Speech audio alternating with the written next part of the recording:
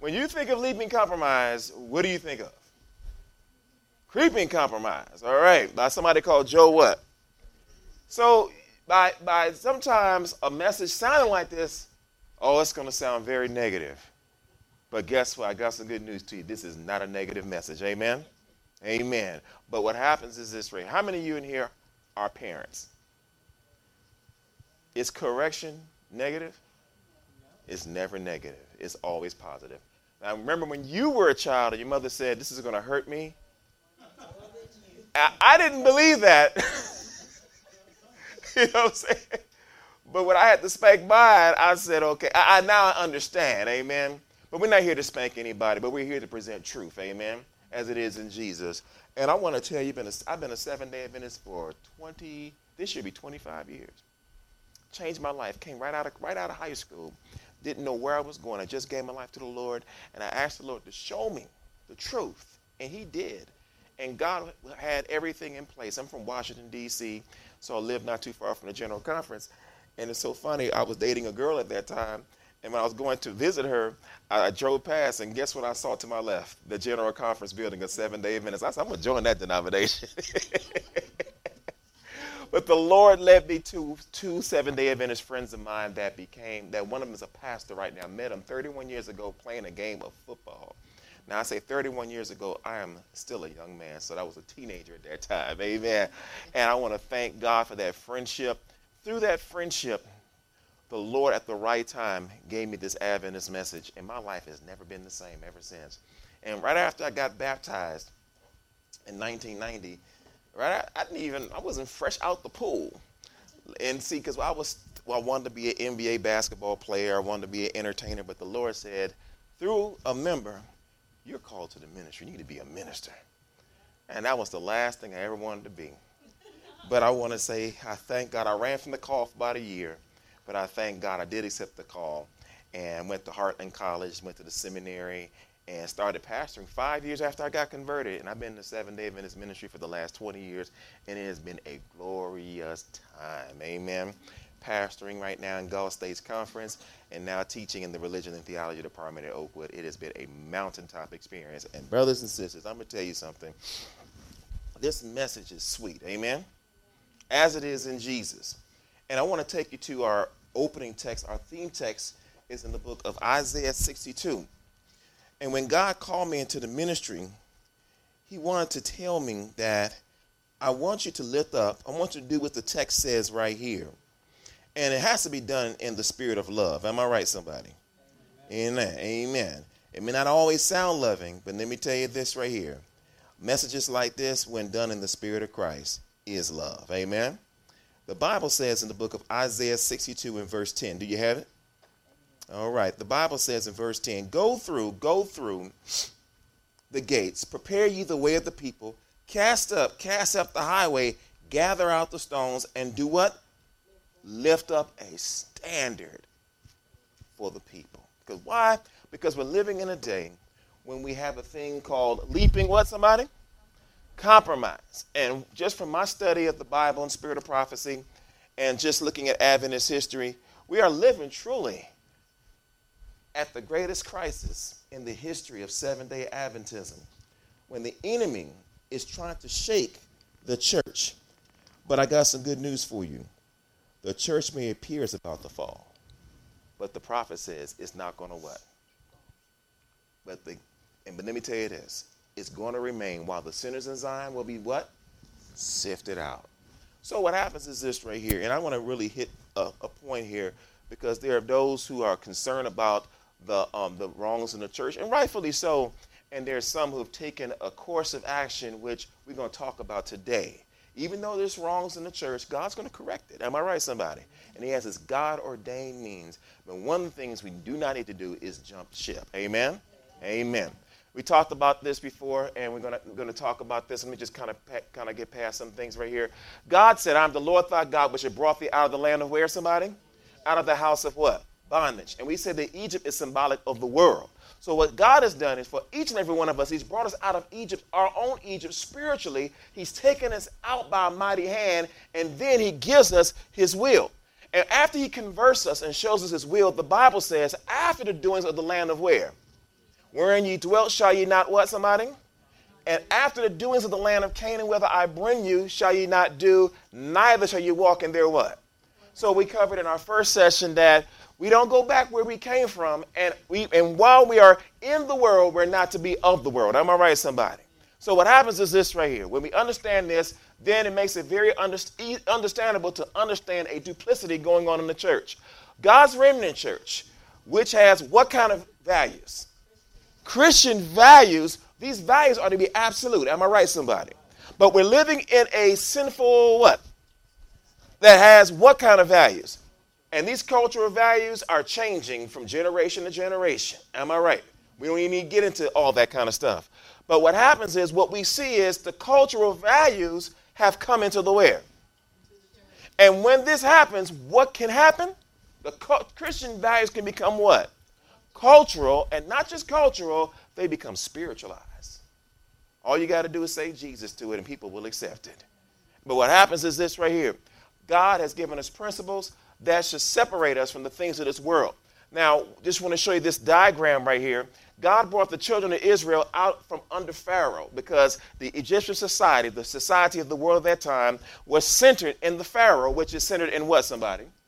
Which leads to what kind of living?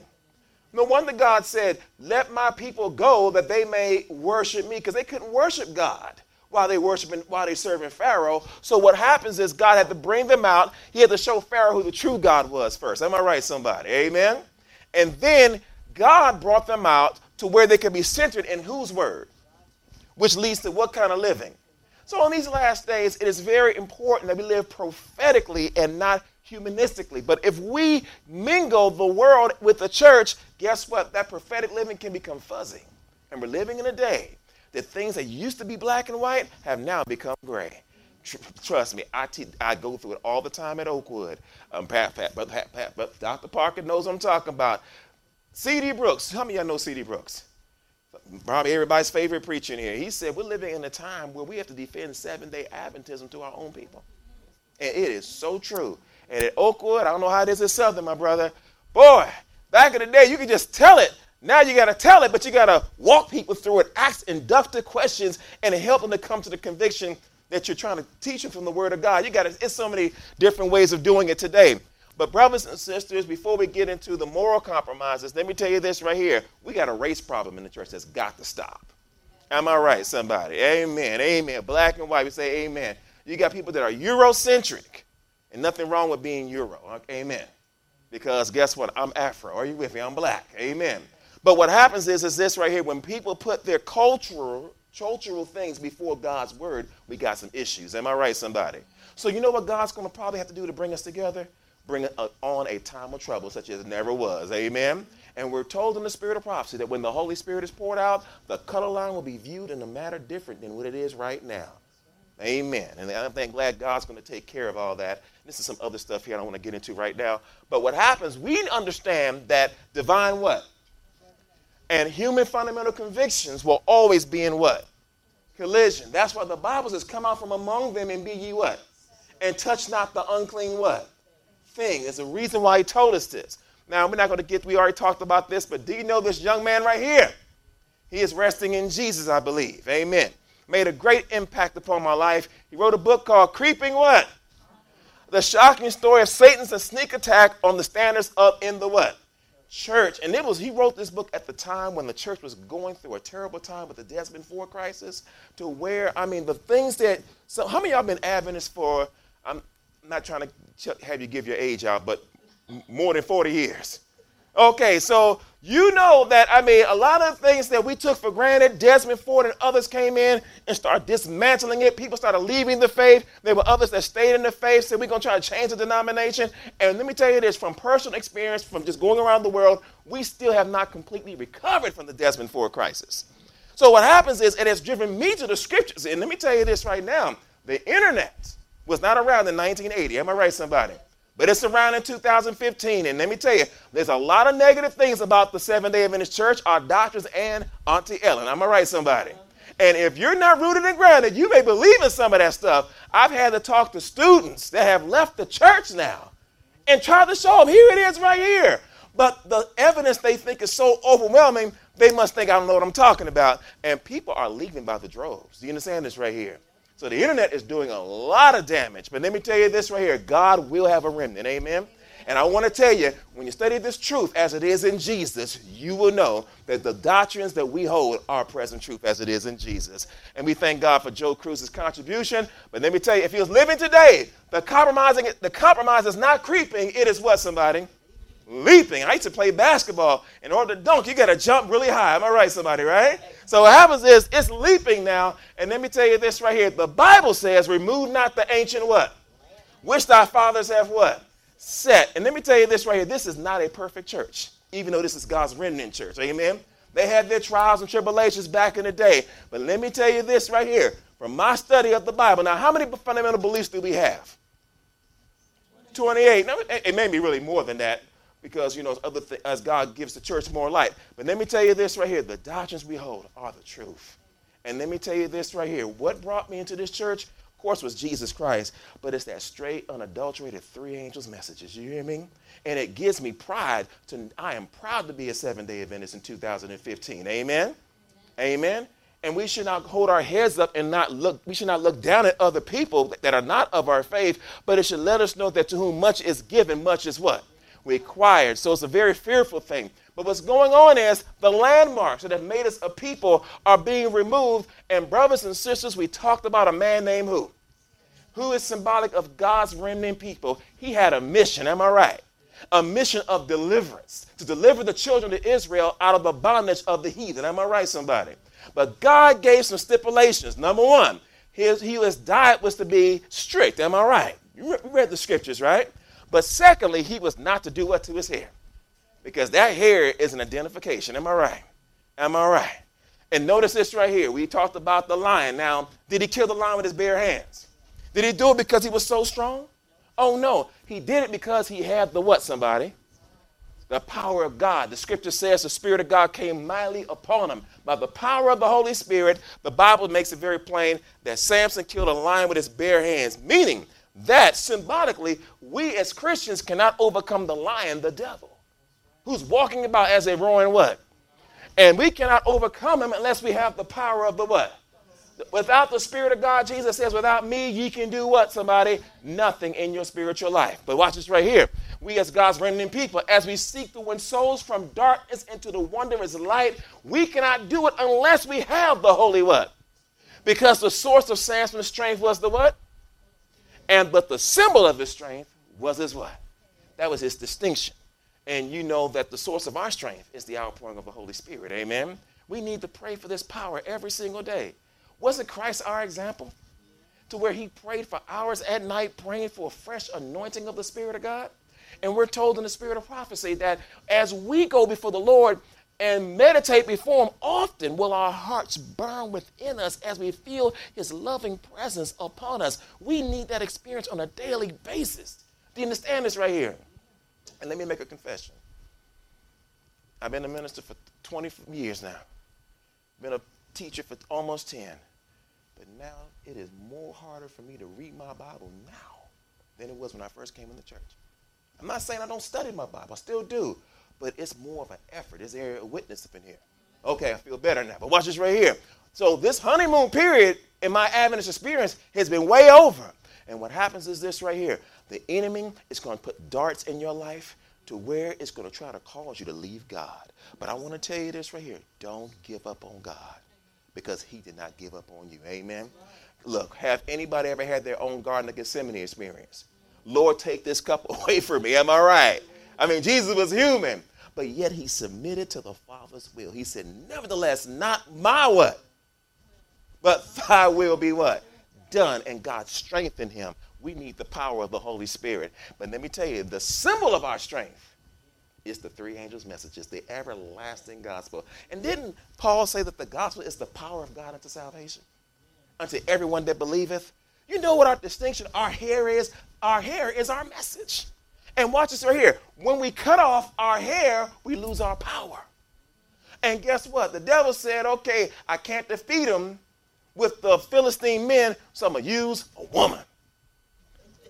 And guess what? You know Samson has some women problems. Am I right? And he knew she wasn't right because he was a Hebrew, right? And in the Aramaic, her name meant seductive.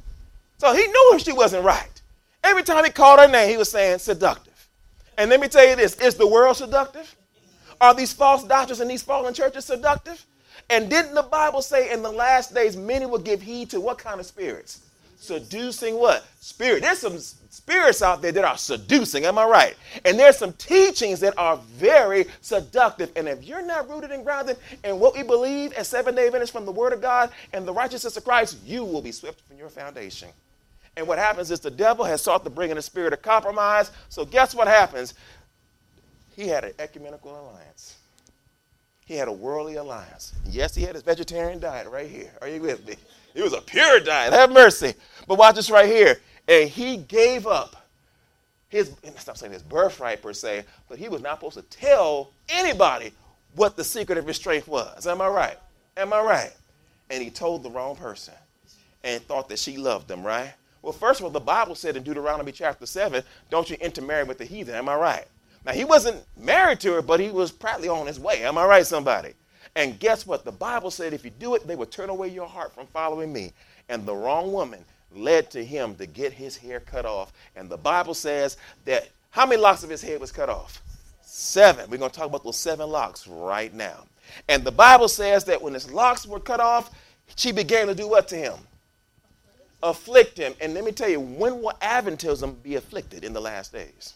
At the National Sunday Law. You understand this right here? Ellen White says in Testimonies, Volume 5, the church will be sifted by fiery trials. Do you understand this right here? And so what happens is the devil wants Seventh-day Adventism to shave off our distinction. Have mercy.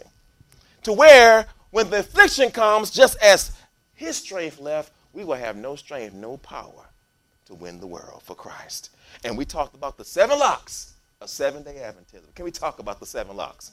The first and most important lock is salvation and righteousness by what? Faith. For by grace are we saved through what?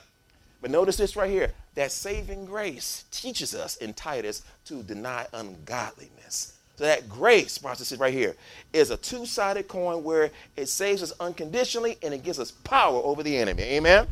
Then the second lock, the law of God and the what, somebody? Number 3, health what? Reform as it is, not health deform. Amen? No extremism. Amen? Number 4, the what kind of message?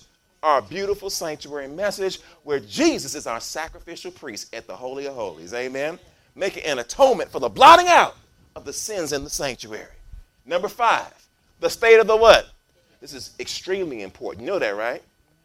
You must know what happens to a man after they die, right? Because the enemy is going to come in. The spirit of prophecy. Number 6. And number 7, the true understanding of the second coming of what? Christ. Cut off these 7 locks, we have no power. Amen. This is some serious stuff. So what happened was he was shocked. He was surprised. The time when he needed the strength of God the most was when, watch this right here, the time he needed God's strength was when he compromised. And let me tell you this right here. The enemy wants this denomination to compromise its distinction, its doctrines, its life, everything it stands for as it is in Jesus. So there'll be nobody to stand before him when the time of trouble comes. That's why Ellen White says there has to be how much compromise?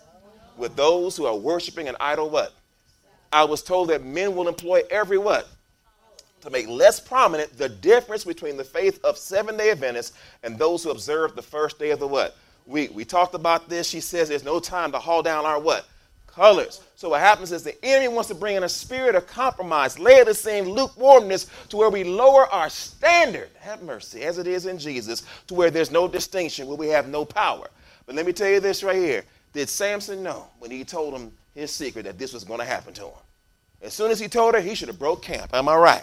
But he got comfortable. And notice the scripture says that when he got his hair cut, he was sleeping. Am I right, somebody? While the bridegroom tarried, all the virgins slumbered and what, somebody? Slept. Brother, it's time for us to wake up because let me tell you, I'm a light sleeper. Any light sleepers up in here? Are there any heavy sleepers up in here? I mean, it could be thundering outside. Somebody can yell at you, slap you in the face, you still be sleeping. Well, if you're that good of a sleeper, I wish I could be like you because if you whisper my name in the house or anywhere, I won't wake up. But let me tell you this, he was in a deep sleep, and notice what the Bible says, that he got his eyes got out. Am I right, somebody? And we're going to talk about what those eyes is in a second. Now, let me share this with you. Because of his compromises, it led to his downfall. And what I want you to know, that the lovely Jesus says, take what? And beware of the leaven of the what? And the leaven of what? Now, the Bible says the kingdom of God is like unto leaven, which a woman took and hid in 3 measures of what? Till the whole was leaven. And in Bible prophecy, a woman equals a what? So this leaven is the gospel of Christ, according to the Bible and spirit of prophecy, where we hide in 3 measures of meal. And didn't God give us 3 measures of meal? First, second, and third angels' messages as it is in Christ. Till the whole was leavened, to where the gospel has to have complete control, not just of our heads, because let me tell you, there are a whole lot of intellectual Adventists who are not in Christ.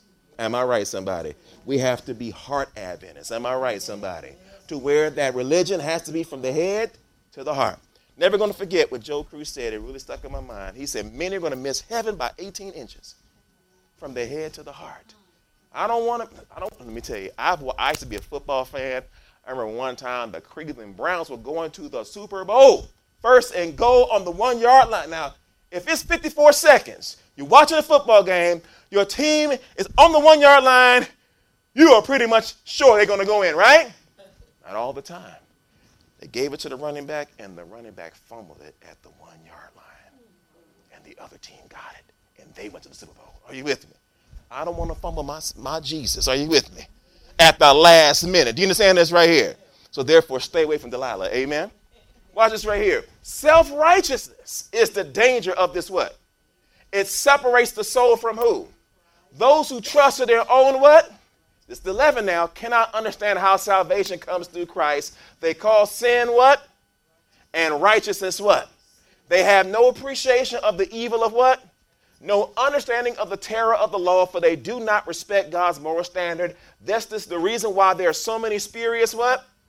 In these last days is there's so low an appreciation of God's law. And the law of God is the character of Christ. Am I right? But Christ is the law in human form. Instead of God's standard of righteousness, men have erected a what, somebody?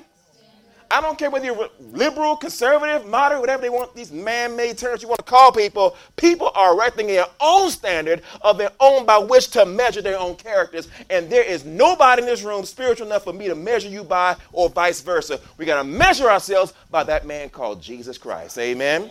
And whatever he tells us to do, he's going to be judged us by that word, and we need to come up to it through faith in Jesus. This leaven. Now, Jesus said the leaven of the Pharisees is what? I've seen people preach a powerful message only to contradict the very message they talked about. I had a minister one time years ago. This is terrible. Preached a powerful sermon on health reform, talking about leaving certain articles alone.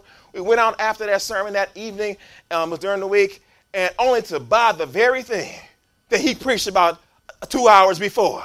And I'm sitting down, I'm here trying to be faithful. And I'm like, what is he doing? The leaven of hypocrisy. Are you with me?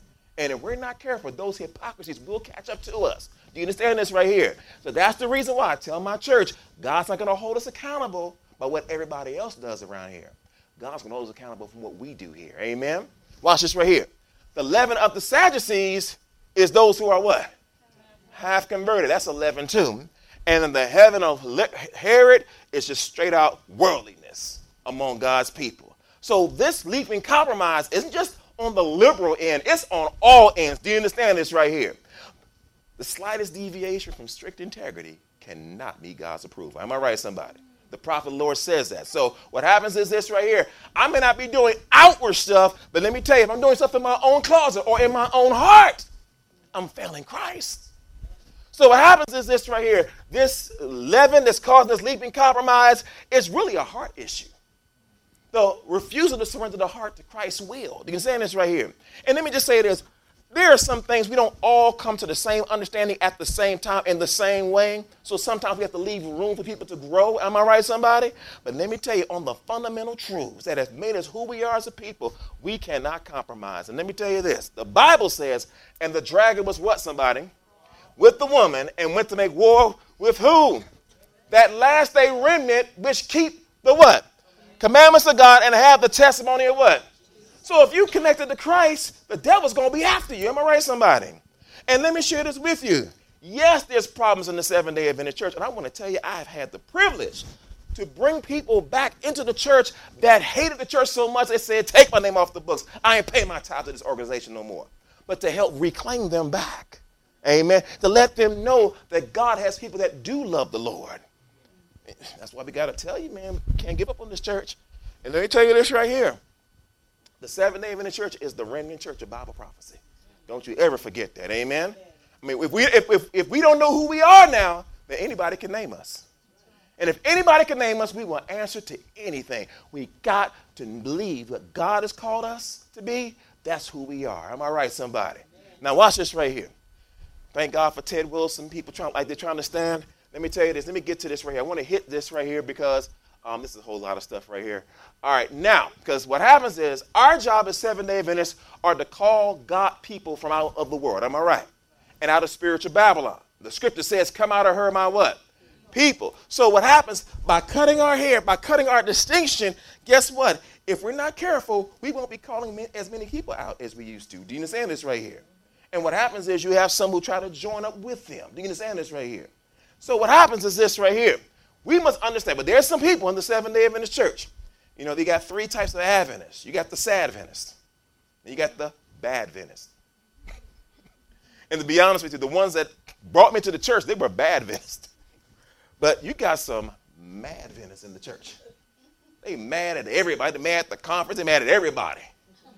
I mean, talking about Ted Wilson's a Jesuit and stuff like that. I mean, come on. I mean, please, taking this too far. You hear me? But watch this right here. They're so mad. You got folk calling the church Babylon, to where the spirit of prophecy says that those who assert that the Seventh-day Adventist churches constitute Babylon or any part of Babylon might as better well stay home. Amen. I had a guy tell me, I could see why she said don't call it back then, but if she was living today, she would call it Babylon. No. It's the remnant. Amen. It's in a Laodicean condition, but there's still hope for Laodicea. Am I right, somebody, right?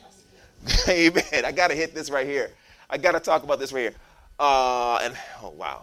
Because the whole world is to be stirred with what, somebody? Stay on the ship against Seventh-day Adventists because they will not yield homage to the what? By honoring Sunday, and this thing is right on the horizon. Some of you saw what that lady said 2 weeks ago. She didn't know what she was saying, but when I saw it, I said, oh, man, this thing's closer than what I think. And then the Pope coming to Congress, and then they talking about legalizing gay marriage now? Oh, I thought they was going to leave us religious folk alone, but now you got Indiana and Arkansas and other states saying we need to have some religious liberty laws to protect ourselves from being sued. Am I right, somebody? And that's not enough. Let me tell you, if this thing passes, we're going to be in a different we're going to be in a different world pretty soon, in a couple of months. And we're going to see the moral breakdown of society go down more and more, where it's going to almost look like having a day of rest would make sense. I said almost makes sense. I didn't say it would make sense. Amen. Watch this right here. Now, this is the Pope. Got some other stuff on here. Not going to get into this right here. But watch this right here. Oh, this is deep. Ellen White prophesied. Now, is Ellen White a prophet? So what she wrote is a prophecy. Now, I got to read this to you. Now, the Bible says, lift up a standard. Am I right, somebody? Amen. The church, the Seventh-day Adventist church, is not Babylon. Am I right, somebody? Amen. The Bible says there'll be wheat and what? Sheep and goats, saints and ain'ts. Am I right, somebody? In the church, till the end of time. God says that the angels will separate them. Am I right, somebody? It is not my job to separate anybody. My job is to preach the truth as it is in Jesus. Am I right, somebody? Now, let me share this with you. God is not calling me to preach bedtime sermons or bedtime stories. Now, how many of y'all told a bedtime story to your child to put them to sleep? You rub their stomach. And then there's a thing on Facebook where a lady just throws a cloth over the baby's face and make the child sleep within 40 seconds. That's kind of unique. But the bottom line is this right here. There are people preaching bedtime sermons. In other words, putting people to sleep in sin. Are you with me? That is not my job. My job is to preach Christ and his commandments. Are you with me? And his will. For I delight to do thy will, O my God.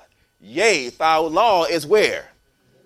And brothers, and when it's in your heart to obey God, that is not legalism. Amen? See, for those that are married, happily married, amen? You know you shouldn't commit adultery. But you love your wife so much, you love your husband so much, you're not even thinking about the law. Are you with me, right? Because you love the person. Am I right? So when we love Jesus by being married to Christ, yes, there are commandments. Yes, there's his will to follow. We're so in love with Jesus. It's like what Ellen White said when the devil told the angels of God that there was a law. They was like, there's a law? Because they were so in love with Christ. You understand this right here, amen? When the Sabbath comes in, we ain't think, oh, I got to stop doing this on the Sabbath. We would just gladly bring it in. Am I right? You know, so what happens? It's a balance. Now, Ellen White prophesied the enemy of what? Has sought to bring in the supposition that a great what? Or change. Because let me tell you something. When Desmond Ford got kicked out, he told a lot of his followers, stay within so you can change it from within. You understand this right here? And let me tell you this right here. I don't know who's a Fordite or who's not a Fordite, but let me tell you, I do see a change. You understand this right here? And I came when the changes were really beginning to accelerate. And I always had my mind made up, I'm going to stand though the heavens fall. Watch this right here. And a great reformation was to take place among Seventh-day Adventists, but that this reformation would consist in giving up the what? Which stands as the pillars of our what? And there are people who do not believe in our doctrines. And they'll say yes with their mouth, but they be lying. Bearing false witness in heaven. He's in this right here. That's why it's very important to really screen who comes before us. Because let me tell you this right here. A degree does not make you qualified to pastor. Are you with me? It's your spiritual commitment to Jesus. Amen. And the bottom line is if I came to the Catholic Church to be a Catholic priest, I have to believe in their theology, right? What about someone trying to change our doctrine? Man, the Pope, he's not God and stuff like that. They wouldn't let me be a priest, would they? If I wanted to be a Mormon, I got to believe in Joseph Smith. Am I right? And some of that other stuff that just really like, where did they get that from? Because what happens is this right here. Can two walk together except they be what? If I was to be a Pentecostal minister, I better start saying something in tongues. Am I right, somebody, right? Even if I don't know the Bible, I better say, what's your Honda and all that kind of stuff. Am I right, somebody? So if other denominations are strict on their requirements, shouldn't we hold a standard on who should stand before our people? Because what happens is that when you bring people who are not as committed to the message, souls will be deceived. And I'm not going to mention any stories, but I've had people tell. I had a student tell me one time the church owes Desmond Ford an apology based on how he was taught by a professor. Are you with me? That's very serious. Watch this right here. And that this reformation would consist in giving up the doctrines which stands the pillars of our faith and engaging in a process of what? She said, were this reformation to take place, what would happen? And this is why we got to stand against the leaping compromise. The principles of truth that God in his wisdom has given to the remnant church would be what? There are things that are on paper that are not necessarily preached anymore. I mean, I talk about it in the classroom. Just last week, I dealt with the issue, which we're going to talk about for a couple of minutes. And my attitude is this right here. I said, young people, look, I'm not blaming nobody. I'm just giving you some information. There's some things that have not been handed down to you or not been given down the right way or has been mudded over. I'm going to give you some information. The way I got to talk to these young people is, look, here's the truth. Ask them the right questions. Make a good, conscientious decision based on the truth. And then they'll appreciate it. But she says, they will be discarded, and then our religion, well, this is very serious. Our religion would be what? Brothers and sisters, let me tell you something. Changes have taken place from within. Do you understand this right here? And as C.D. Brooks said, we got to defend Adventism to our own people no more because a lot of folk do not believe. And just I'm going to tell you this as I go on. The fundamental principles that have sustained the work for the last 50 years would be accounted as what? Then it says a new organization would be what? Not so much a physical organization, but a way of thinking. Watch this right here. Then books of a what kind of order? Would be what?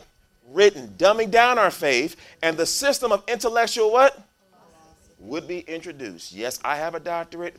Dr. Parker has a doctorate, but let me tell you this right here. We're all brethren in here, amen?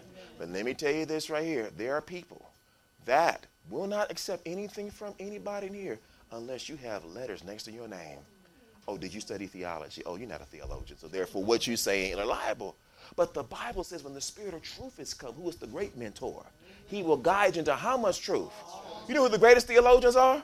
Those y'all in this room, am I right? And what is a theologian? Somebody who knows Jesus, am I right?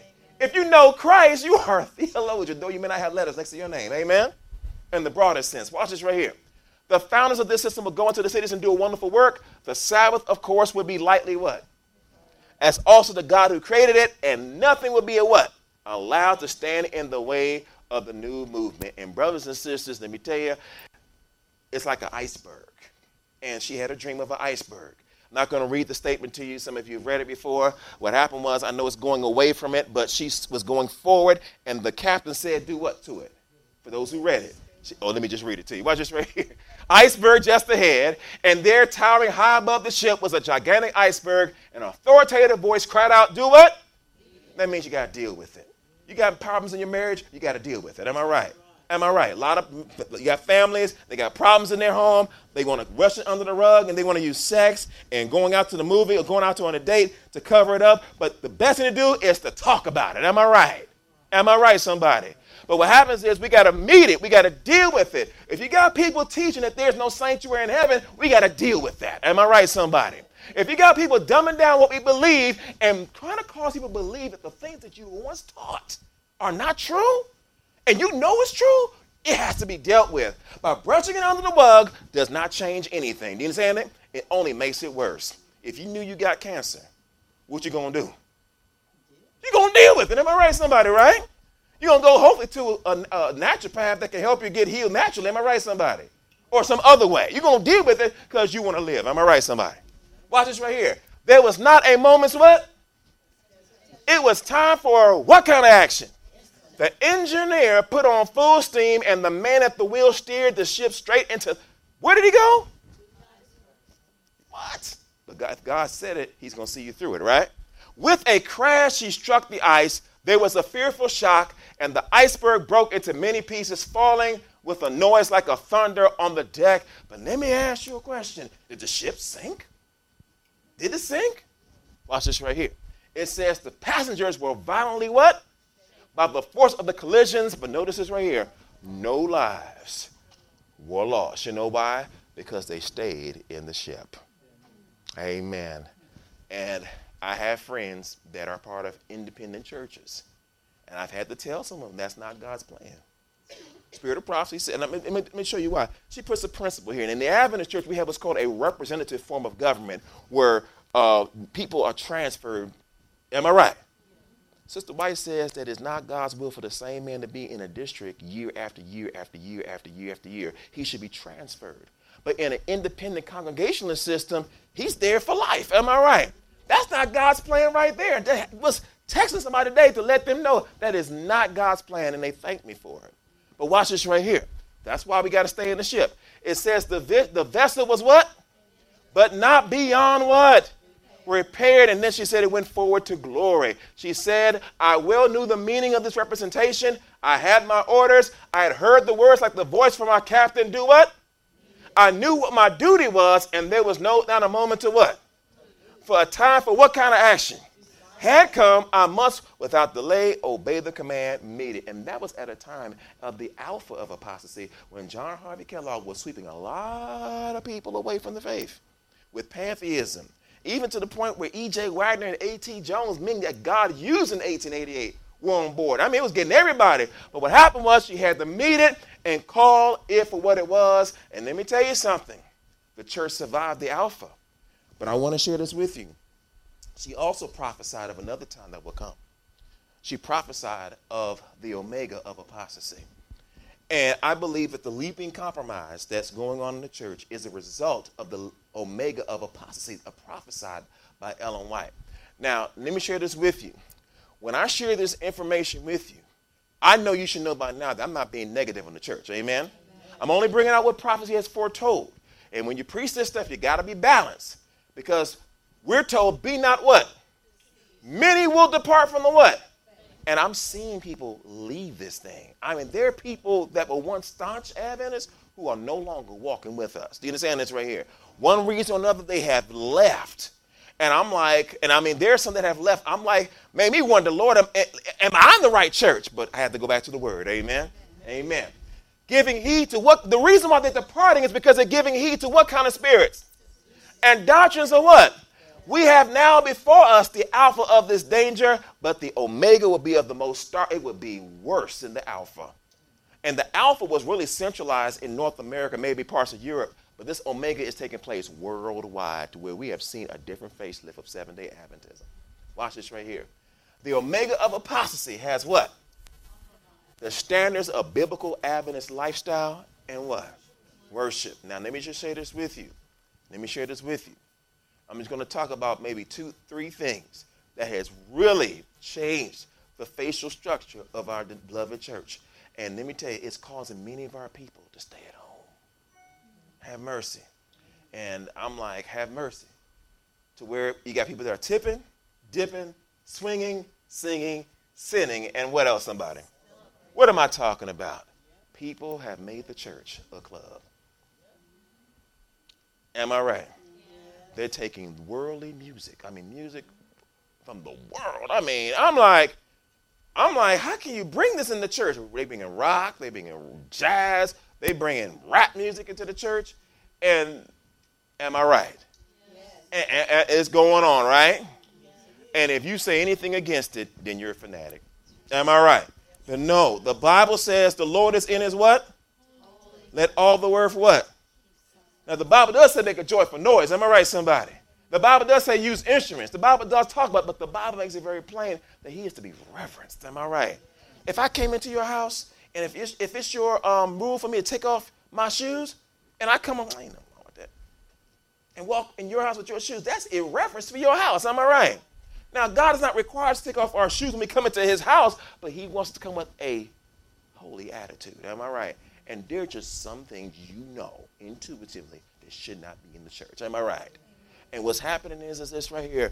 People, in order to get new members, as I said before, there are people that have a Walmart marketing mentality when it comes to church growth. They lower the price in order to bring in more customers. And yes, you may bring in a lot of people. But what happens is this right here. God holds us in account on how he brought the people in. Am I right? Spirit of prophecy says in evangelism that God will be pleased if 6 were converted to the truth, then 60 who were not converted. What does Sister White say about this? The things you have described as taking place where? You know what happened in Indiana? Make a long story short, I have it on another PowerPoint. They were mimicking the Pentecostal services of their time. They were bringing in the music from the world, playing dance tunes to sacred words to have a carnival. She said these things would take place just before the what? Every uncouth thing will be what? In other words, it's going to get wild in the church. I mean, people doing some stuff. I'm like, man, do they have the fear of the Lord? There will be what? With what? Music and wealth. And what else is it going on today? And now, maybe 10, 15 years ago, the question was, who has it in the church? Today, the question is, who doesn't have it? Am I right, somebody? And what happens is this right here. One of my fellow theologians in my department, I'm not going to mention his name, but he told me, he said, Isaac, he said, I got to be honest with you. When I go to church now, I feel like I'm being punished. They're bringing all this wild music there, this pulsating, syncopated, demonic beats that do not come from Christ. Am I right? Now, is God saying we got to sing dead? No. Bless the Lord, oh my soul. No, you put life into that. We're told not to sing funeral hymns. But people have taken that so far, they feel it's a track meet around the church. Am I right, somebody? She says the senses of rational beings have become so what? To where they cannot be trusted to make what kind of decisions? And this will be called the moving of the what? The Holy Spirit. And I'm just going to hit it. I'm just going to just really be real. But can I just be honest with you? In the African American churches, it's really prevalent. And because I work at Oakwood, it's predominantly black. Rather than me tell them what this means, I ask them what it means. And you know what the majority of students say? I say, is this going on right now? They say, yes. I said, can you tell me 3 to 5 places where this is going on? 95% of them will say it's going on at this church, that church, and this church. Why? Because what happened, I want them to think for themselves. You understand this right here? I don't want nobody to ever say that Dr. O said it. Are you with me? I want them to say that Dr. O read it to me. Are you with me? But what happens is this right here. The worship styles have changed. I mean, I know Ivor Myers and other people, Christian Badal, has done some beautiful things on music. Don't want to get into that right here. But let me tell you this right here. When we get to heaven, it's going to be sacred. Am I right, somebody? And yet it's going to be euphoric now. But at the same time, it's not going to be worldly. And we're living in a day when people feel that we have to compromise the standards of music to bring people into the church. And let me tell you, I used to be a clubber. I used to be into hip-hop, R&B, all that stuff. And when I came into the church, I knew, and this was the biggest thing for me to let go. Because I thought that being a man was the music I listened to, the parties, and all that stuff. But God brought me out from that to enjoy sacred music. But guess what? Didn't God say that we're to be what kind of people? Including in our music. Am I right? To be a young man, a young black man in urban America, whatever, and not listening to this kind of music. Amen? It's weird to some people. Am I right, somebody? They hear me listen to songs of Zion and stuff like that. But see, the world is so bold with theirs. Why can't we be bold for Jesus? Amen? Yes, I'm gonna blast my Jesus music up. Amen? Amen. But what happens is this right here. When the standard, now, this is the truth. I got to tell you. Can I tell you the truth on this?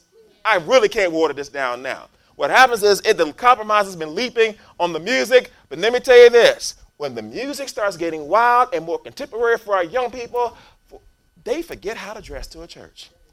Because if the music sounds like the club, then guess what? They dress accordingly. And where? Can I talk about this right here? We Seventh-day Adventists in here, right? We leaving the Bible spirit of prophecy, right? Jewelry, and even more jewelry. Am I right, somebody? Am I right? Well, it was a time, and let me just put a disclaimer again. We're saved completely by the grace of God. You know that, right? But we are to be distinctive. Am I right? God has given us his will, do you understand this right here, to show distinctiveness from everybody else. And that is what attracts. If I be lifted up, Jesus says. Am I right? Not only through the preaching of the word, but by the lifestyle of Christ. I will draw how many men unto me? All men unto me. When they see that you look different, you dress different, you act, you even eat different. Am I right, somebody? And dress different from the world, and you have the Spirit of Jesus. So you got to put the Spirit of Jesus in there. It's like a magnet. It's like a magnet. Like, you mean to tell me, and especially for a lot of ladies now, this issue of dress, it cuts across that vanity of the human heart. Am I right? In a world where the world says you got to dress sexy to be a woman, God says, I want you to be modest. Do you understand this right here? And in order to do that, for men and women, we got to deny who? Yourself. And take up your what? And do what? People want, as I said before, people love the Savior, but they hate the Lord. Let me say that one more time. People love the Savior, but they hate the Lord. They love the Savior for saving them, but when it comes to him being the Lord of how we live, they don't want that Jesus. But Jesus says, not everyone that says unto me, Lord, Lord, shall be saved. It's they which do the what? A husband can tell his wife, I love you all he want. But you know, ladies, love's not a noun, it's a verb. Am I right? Every woman in there knows that. Honey, I love you, but I love her too. That's not love. Am I right, somebody? Love is, I love you, and all your ladies leave me alone. Am I right? And you show her. Am I right? Amen. Amen. All right. But what happens is this right here. Now, who's this man right? Does anybody who know who this man is? One of the most popular bishops, pastors in the world. They call him the Black Billy Graham. And what does he have in his ear? What is a pastor doing trying to look all hip with a ring in his ear? We got a conference president in here. Imagine the president of the conference with an ring in his ear. Like, what? Even the white, like, oh, the young people say, oh, we got a cool president, right? But man, let me tell you this right here. There's so much other stuff in here. What is he got an earring in his ear? And what happens is this right here. It may look cute to you, but brother, I shouldn't be seeing your belly button. Am I right? That's when I get up to preach and bam, right in my face. Like, oh, let me go back and pray, right? The Bible gives a principle that we are our brother's keeper. Am I right, somebody, right? We got to be careful. And the reason why God gave us a standard on dress is to protect us, men and women. Am I right? Women to dress modestly and the men to be modest. Amen? I mean, instead of men whistling and saying, girl, you look so good, why can't a man just say, you look so spiritual today? You look so holy. Keep doing what you're doing, sister. I'm praying for you. Well, that's corny, right? That's corny. I tell the students at Oakwood, man, they be laughing when I tell them that. But I'm just being real with you. Brothers and sisters, the standard of dress has gone down, and you got praise teams, and they be up there singing. Am I right? And what happens is this right here. Some of us got to put sunglasses on, so we just bend our heads down so we just won't look. Am I right? So what happens is, right, God has a standard on dress, and let me tell you something, it's going buck wild, and people don't know how to dress anymore. These mini skirts, the spirit of prophecy says, the extreme short dress reaching about to the what? Is worn by a certain class. Boy, man, if she was living today, she said back then he was short. Now they're wearing it way above it. Am I right? What would the prophet of the Lord say today? Let me ask you a question. Does the Bible say in like manner that women adorn themselves in sexy apparel? Does the Bible say that? You know the Bible didn't say that. Amen? What kind of apparel? Now, how many of you got sons in here, grown sons that are single?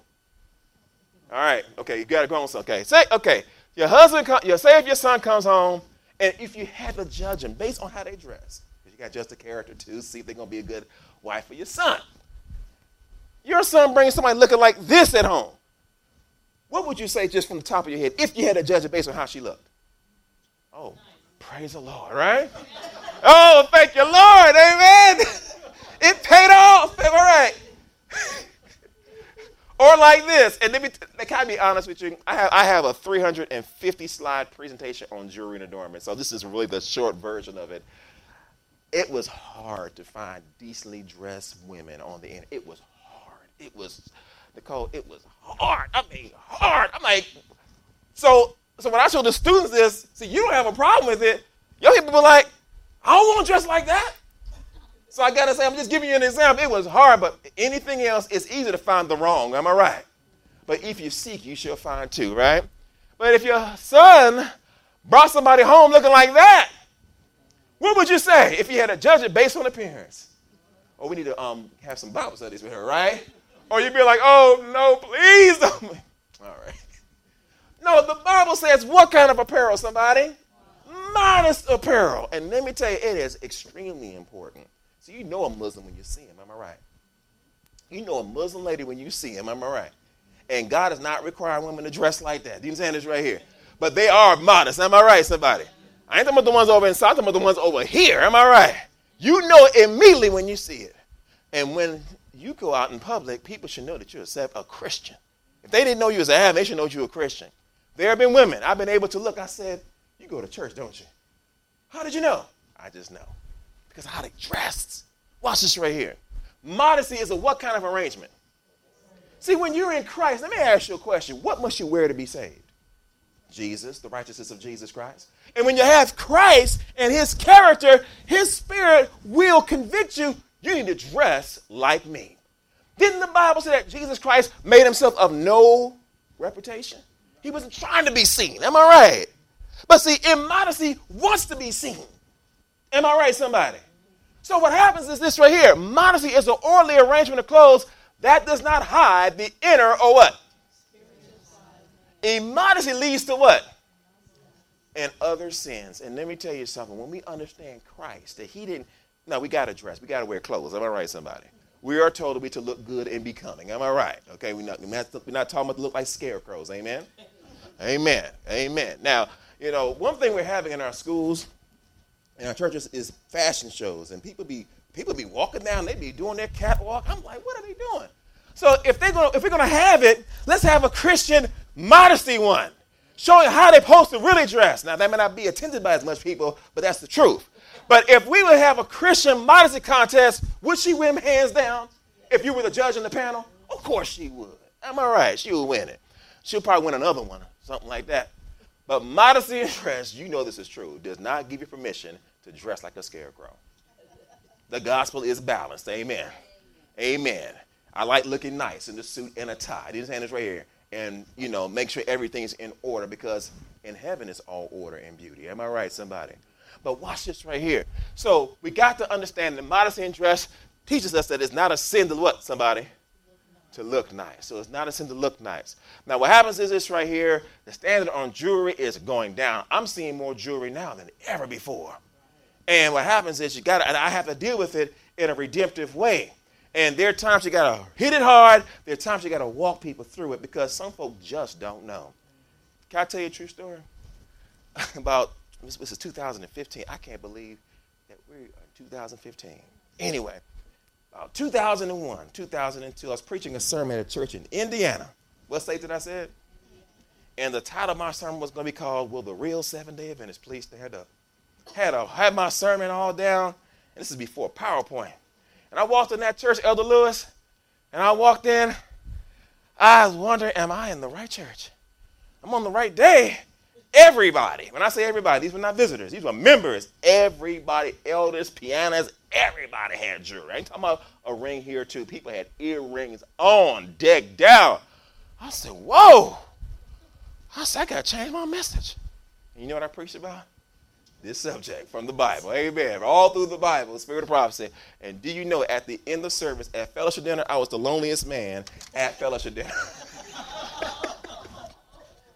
The elders were going after me. They said, you told the truth, but they were arguing with me at the same time. And then I'm sitting down eating my food like I got to eat and get up out of here. A lady came in front of me and her husband. They had their jewelry on.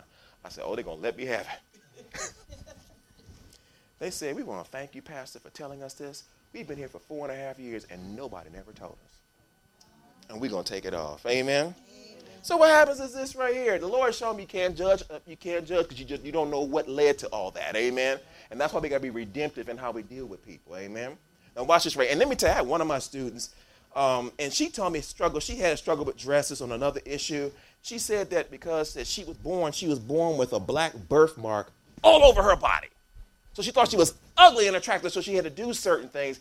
And she said that now the Lord is helping her to get out of that shell.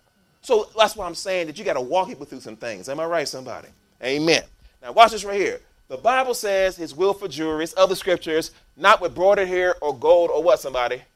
Pearls or costly what? Array. We teach people from the Bible that we are not to adorn ourselves with jewelry. You understand this right here? Now, can we talk about the wedding ring for a minute?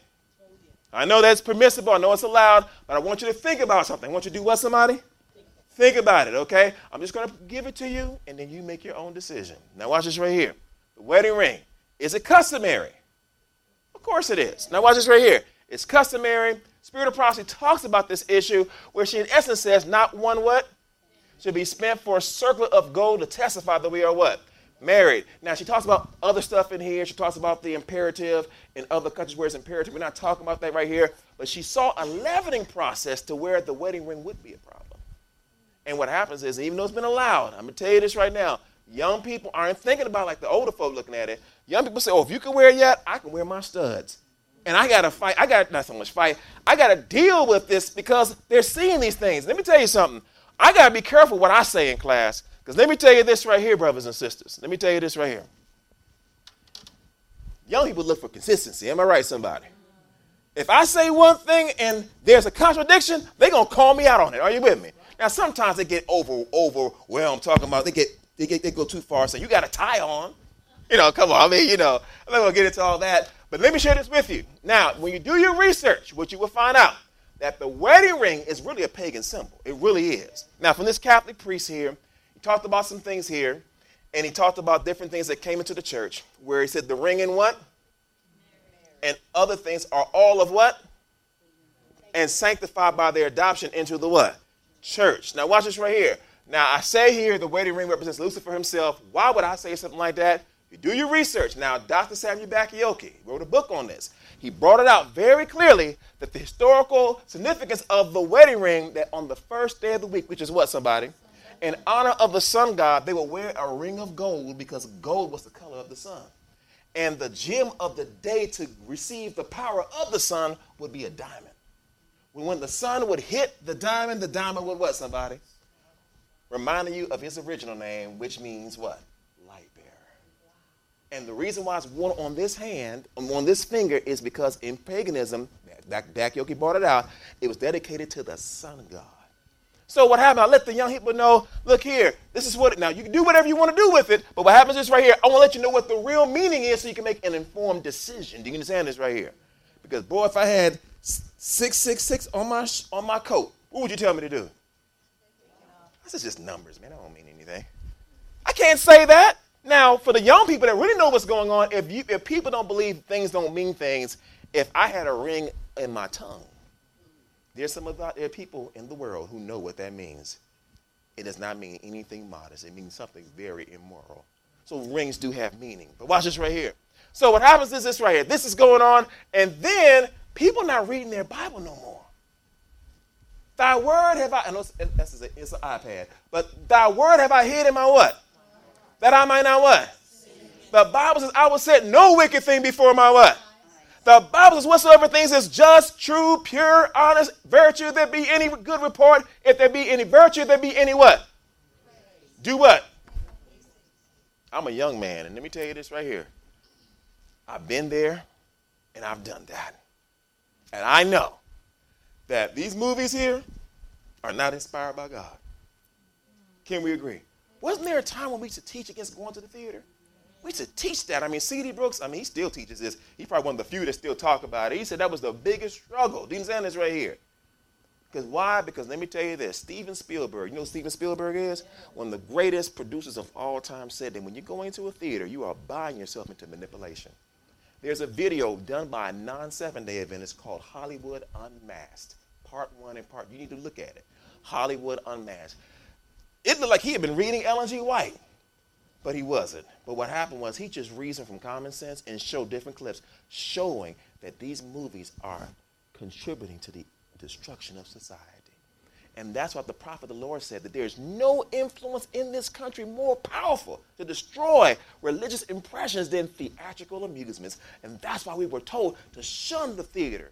Now, with the internet today, I don't have to go to AMC. I can go to my iPad. Am I right, somebody? I can go to YouTube, and let me tell you, I got to tell you a story. It's funny now, because one day, because what happens, I forgot to say. Have you heard this before? That your angel will not go with you to the movies. Am I right? Yeah. All right. Cinema. How does cinema spelled over here? S-I-N. Because something that's going on in here is something that should not be watched. Let me tell you this right here. There's a lot of truth to this. And a student was challenging me yesterday. I was talking about this yesterday in class, and they were challenging me on that stuff. But I had to reason with them based on what I'm about to tell you now. Sometimes when you're teaching this stuff, you're trying to stay separate from the world. We're walking in Christ. You may have a weak moment. Am I right, somebody? All right. One day I was watching TV. I'm flipping the channels, and usually when I flip the channels, I do a lot of finger exercises because there's nothing to watch on TV. So you're trying to pass some time, 9:30 at night, and then on a certain station, it was a clip. I said, hold up. Let me look at that. Lord said, don't look at it. Dr. Parker, that 30 seconds turned into 30 minutes. That 30 minutes turned into 1 hour. And that thing got so juicy, I did not even go to the bathroom. Are you with me? And at the end, and it was all about sin and all that kind of stuff. But it was that kind of juicy plot like a novel or a soap opera. Hello. And I said, Lord, have mercy on me. I knew that the devil had got me. Now, I wasn't looking for it. Are you with me? But remember David and Bathsheba? Where he was walking outside and he saw Bathsheba? Was the sin that he saw Bathsheba? The sin was when he continued to do what? To linger. And let me tell you this right here, man. And that thing got so juicy, I said, it was a thing called, it was part 2 of a certain series. I said, I got to watch part 3. And I got to watch part 1. Are you with me?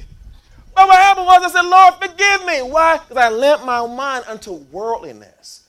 Thank God it wasn't porn. Thank God it wasn't anything degrading. But let me tell you, it was just as bad. Do you understand this right here? And it took my mind off of Christ. And it put my mind on worldly things. So I know from personal experience. So when I teach this stuff, I don't teach it as I'm so holy and you're so this. Oh, no. We all in this thing together. There's some things that it is no struggle for me. There's some things that God has said to me in his word. It is not a struggle for me. But there's some things I got to run away. Am I right? I'm from Washington, D.C., and I'm going to tell you this right now. I have preached all over this country. But there has been one place I have never been able to really preach on a regular basis, and that is Washington, D.C. And when I have preached there, I can't stay no more than a couple of days. You know why? Because those old demons, the Lord knows, are waiting for me. So I'm just going to hold back on some engagements. Are you with me? Until God gives me the strength. You understand this right here? So I know my limits. Listen to what Sister White says. Watch this right here.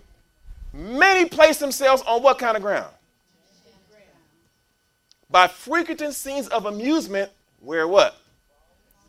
If she's a prophet, you got to believe it from God.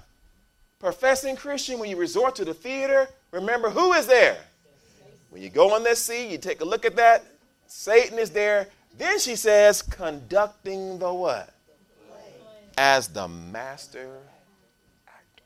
That means they had actors in plays back in her day. I keep hearing this. Nobody's never been able to show me. Oh, back then it was like this. It wasn't like it is today, Dr. O. Let me tell you something. There is no new thing under the what? Now, if Satan's conducting the play, that means he's controlling the screenwriters. Are you with me? He's controlling the producers. And even in Hollywood Unmasked, one of the producers said that the thing we love about this is we get a chance to smuggle ideas. And now you're seeing gay commercials now. Yeah. Last week, 2 weeks ago, for the first time in my life, I'm just minding my business. Bam! It was right in my face. 2 men holding hands, walking in the sunset. 2 women about to kiss, about to get married, and it was a gay. I'm like, I didn't know the LGBT movement was going to try to get into television. Oh, we thought it was just civil unions, right? Oh, no, they want to control everything. Do you understand this right here? And possibly to try to make Christian schools teach it. Are you with me? But we're going to take a stand against it. Amen? Amen. Watch this right here. He is there to excite what? Now, there's some movie. Have you ever watched a movie that made you so mad? Made you want to kill the person in the movie? Let's be honest with you. Am I the only one being honest in here? Maybe you haven't watched it, but let me tell you this. He is there to excite passion and glorify what? And the very atmosphere is permeated with what? That's why we got to turn our eyes upon Jesus. Because see, let me tell you, nobody for the most part preaches on this anymore. I mean, people still talk about dress and other things, but when it comes to this right here, you got leaders promoting this stuff. Are you with me? But what we got to do is we got to get back to the blueprint. Do you understand this right here? And getting back to the blueprint means getting back into Christ. Because when you're in Christ, you are in what kind of creature? And and the Lord has convicted me. No sanctified mind can take pleasure in watching scenes of sin. Am I right? This is a movie. This is the wife. He's doing something that he should not be doing. But people say, oh, this is real life. There's some things in real life that do not need to be seen. Am I right? Watch this right here. And what happened this right here, people watching this stuff, then guess what? Subconsciously, the devil can whisper and say, don't you want to do that? Am I right? Or if you don't do it, then to accept it. Because let me tell you this right here. People knock on the homosexuals and stuff like that, saying they're so wrong. But guess what? We've been seeing fornication for the last generation on television, to where people think it's okay to have sex outside of marriage. And the thing about the LGBT movement, but let's just take the LGBT movement and just throw it out the window. The thing about fornication and adultery, it destroys the foundation of the family. Because Hollywood, through the music and through the screen, is not thinking about Philippians 4:8 when they make these movies for our children and for us as adults. What they're trying to do is to smuggle in another thought, a way of thinking, to make you think that what the Bible says is outdated. If you don't believe me, when God told Adam and Eve, don't eat the forbidden fruit, am I right? The devil came in with another worldview, am I right? And said, well, what you need to understand is when you eat it, you're going to go to a higher state. You're going to have some fun. And look what we're in right now. Because somebody decided to accept Satan's worldview. And let me tell you this, and Dr. Parker will tell you, Pastor Lewis will tell you, postmodernism is in the church. To where I'm battling with folk who believe that truth is relative now. What may be true for you may not be true for me, et cetera, et cetera. But boy, let me tell you this right here. It is destroying confidence in the Bible as a revelation from God. It's destroying confidence in the spirit of prophecy as a revelation from God. And it's destroying an absolute Jesus from being a Lord in your life, to where another Jesus is being created. It's causing a leaping compromise, not only in Adventism, but worldwide, to accept Satan when he comes as the false Christ, to where the devil will say everybody can be saved. It doesn't matter how you live. Heaven will be your home. This is so powerful. This is so powerful. Liberal theology is leading to a liberal Christian what? But what happens is this right here. We got to be converted. But the Philistines did what to Samson?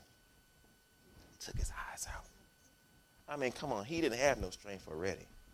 But they said, we're going to make sure that you have not only no power, but you have no vision. And back then in them days, they didn't put you to sleep. Whoever had surgery? Who's ever had surgery before? They put you to sleep, right? Did they tell you to count from 300 backwards? I was laying on the table one time. They said, count from 300 backwards. When I got to 294, I was gone. You hear me? But what happened was they didn't put him on anesthesia. They did it without any kind of deadening of pain and took a poker and poked it in his eyes. And he poked his eyes out. He became the laughing stock of the Philistines. But what happened was the devil wants to poke out the eyes of the Seventh-day Adventist church. And what are the eyes of the church called? The Bible says, before time in Israel, when a man went to inquire of God, thus he spake and said, come, let us go to the who? Seer. For he that is now called a what? Was before time called a what? A seer. Where there is no vision, the people what?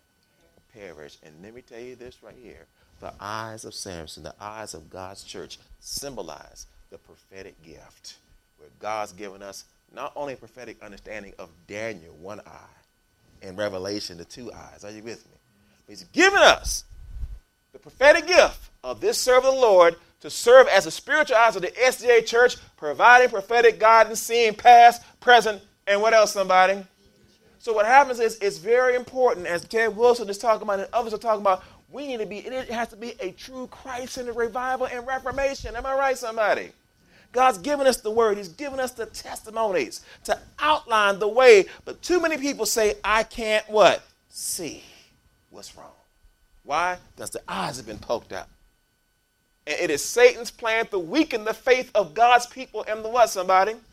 And boy, let me tell you, it's one thing when you got non-Adventists putting stuff out against Ellen White. But you got Seventh-day Adventists. You got some smart alecks, am I right, in the church, that will try to make you think that what she wrote in some places was her own opinion. Now, of course, when she said it was 40 rooms, but it was really 38, we're not talking about that. We're talking about stuff that calls for change in your life. Folk don't want to see that. Folk don't want a Lord to rule over them. Do you understand this right here? But let me tell you this. God will have a remnant. He will have a people that will be faithful and firm and true, who love Jesus enough to follow him till death. I'm going to tell you a story before we close. The very last deception of Satan will be to make of none effect the testimony of the Spirit of God. Where there is no vision, the people will what? Satan will work ingeniously in different ways and through different agencies to unsettle the confidence of God's remnant people in the true what? It's going on through so many ways. And this is one of the most brightest minds this church has ever put out. I mean, he's not in the church now. Desmond Ford, for years, I would never listen to his sermons, but on YouTube, I said, let me just hear what they talk about this man. I knew he was wrong, but let me tell you, when I listened to that man, I had to turn it off because he sounded very convincing. You understand this right here? So what happens is this right here, and we thank God that the Lord prevailed, and what happened was his deceptions have been unveiled, but the spirit of this man still lives. And it's a saying that goes, if you want to be immortal in the church, be a teacher. If you want to be immortal, you know only God's immortal, but it's just a figure of speech. Be a teacher. But watch this right here. I got some good news for you. See, what they forgot is that when you cut somebody's hair, well, mine is not growing back, okay? And so I wish I could just grow it, But watch this right here. Howbeit, the hair of his head began to what? After he was what? And as it was growing again, guess what happened to his strength? It was coming back. Remember that? I don't know if you saw this. It was when I was a child. It was about the little train that could. I think I can. And as he started to believe, he got stronger and stronger.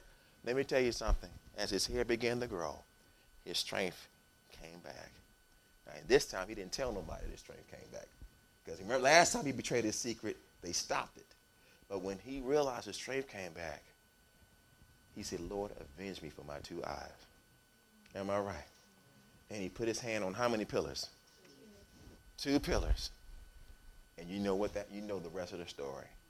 Even though Samson's compromises led to his downfall temporarily, there was a revival and reformation. Amen? To where the latter part of Samson's ministry, the scripture says that he slew more in that one time than he did in his whole time of being a judge. I got some good news for you. The best days of Adventism are before us. The pioneers should have been living in our day. And I'm going to tell you right now, I don't want to die. I pray to God I live to see this thing, because I've been preaching it. I've been believing this thing. I'm like Peter, as Ellen White said. He believed that Jesus was the Messiah from the beginning. You hear me? I believe this is the truth. I want to see this thing come to pass, and I want to be one of those that's going to stand. I want to be one of those that vindicate the character of God. I want to be one of those that love Christ so much to where I would rather die than commit one wrong act. Do you want to have that love? He can give you that love right now. And you can cultivate that love. Revival and reformation. And brothers and sisters, God is going to do some good stuff for us. So as we close, I want you to keep your eyes on this man. He's the only man that you need to keep your eyes on. And his name is the lovely Jesus. Amen. And by looking to him and by receiving, not just looking unto Jesus, but by receiving strength from him. Because let me tell you this. Jesus says, all power is given unto me in heaven and in what? We're told in the spirit of prophecy that that power is to be our power. Amen? So we can receive that power today. We can receive that power tomorrow. You can receive that power on a daily basis. And you know what's going to happen? You're going to grow more and more like Jesus and be less and less like the world. And you know what's going to happen? Your discernment will be more sharper. The things that you didn't see anything wrong, you're like, oh, that's what the pastor was talking about. Oh, that's what the Lord was talking about. Jesus, I love you more than that. Amen? And you're going to be like a man that Joe Cruz told. That's a story I'm going to tell you. There's a man, and I think it was in Pakistan. His name was Sadiq. And Joe Cruz, in his book, Reigns of My Life, talked about a time when he did a crusade in 1956. And he ran the crusade for quite a while. And it was a man, after the end of the crusade, people got baptized. And at the end of the crusade, they were getting ready to load up. This Muslim man, Sadiq, comes in and he says, baptize me, quick, baptize me right now. And Elder Cruz said, you didn't come to the meeting, I can't baptize you. He said, I didn't come inside the tent because I'm a Muslim. And in my country, if they would have caught me going into that tent, I would be in trouble. But what I would do, every day, he would walk past the tent. And rather than go inside, he would sit outside under the palm tree and listen to the gospel of Jesus. And for the time that he heard of, he was convicted to give his life to Christ. And he said, I'm going to become a Christian and join the Seventh-day Adventist Church. So he said, Elder Cruz, I went home and told my wife that I'm going to be a Seventh-day Adventist Christian. We're going to become Christians. And the next day, when I came back to work, my job was taken away. And when I went back home to get my wife until I got fired, my father-in-law came and took my wife and my 3 children away. When I came back to the house to reason with my in-laws to give me my wife back, they wouldn't talk to me. And when he was talking to Joe Cruz, he had bumps and scars all over his body. Why? Because friends and family and acquaintances turned on him for being a Christian and beat him up. And he said, Joe Cruz, can you please baptize me? I believe in the message. And he baptized him in Jesus' name. And he became a member of the Seventh-day Adventist Church. And a year later, when Joe Cruz was going back home to America, as he's going back home, Sadiq said, my brother, and he became a faithful member of the church, never got his wife back, never got his children back, never got his job back. He said, Elder Cruz, can you promote me to be a missionary in Pakistan where I can sell Bibles throughout Pakistan? Now, you can sell Bibles in America with no problem. But can you sell Bibles in Pakistan? Oh, no. He said, I can't endorse you, because if I do that, they will kill you. But you know what his response was? He said, I don't care. He loved Jesus so much. Though he lost his job, he lost everything. He lost everything. But he loved Jesus so much that he was willing to lay down his very life for him. I don't know what happened to Sadiq, but I believe that if he remained faithful, he's going to see Jesus. And God's going to restore unto him the years which the locusts have eaten. Brothers and sisters, it's easier to be a Christian in America than it is in some countries. Even in this country, it's easier to be a Christian than it was in other years. But let me tell you, it's going to get very, very difficult. You know what the scripture says. No man be able to buy or what? Every earthly support is going to be cut off. Jesus said that your own family is going to betray you. It didn't say your cousins or your distant. It could be your spouse. It could be your mama. It could be your pappy. Are you with me? It could be anybody who's not in Christ. And God's going to allow the time of trouble to come to see how much you love Jesus. And let me tell you this, I can say I love Jesus with all my heart, but if I'm not surrendered to God on everything, I'll sell him out. Remember Peter? Oh, he knew he was going to stand for the Lord. Am I right? But Jesus said, you're not converted. In essence. And then he said, you're going to deny me 3 times. Like, what? I'll never deny you, Lord. And Jesus never lies. Am I right? But guess what happened a couple hours later? I don't know who that man is. I'm going to show you I'm not an admin, so I'm going to cuss. Are you with me, right? And then, the cock crowed. And then Sister White says that the faces of Peter and Jesus met. Have you ever been caught with your hands in the cookie jar? And you got caught, you could not lie your way out of it. But when he saw Jesus, see if it had been some of us, yeah, I knew he was going to do it. That would have broken Peter's heart. And he would probably never came back to the Lord. But the Lord, the servant of the Lord says that Jesus looked on Peter with love and compassion. You know why?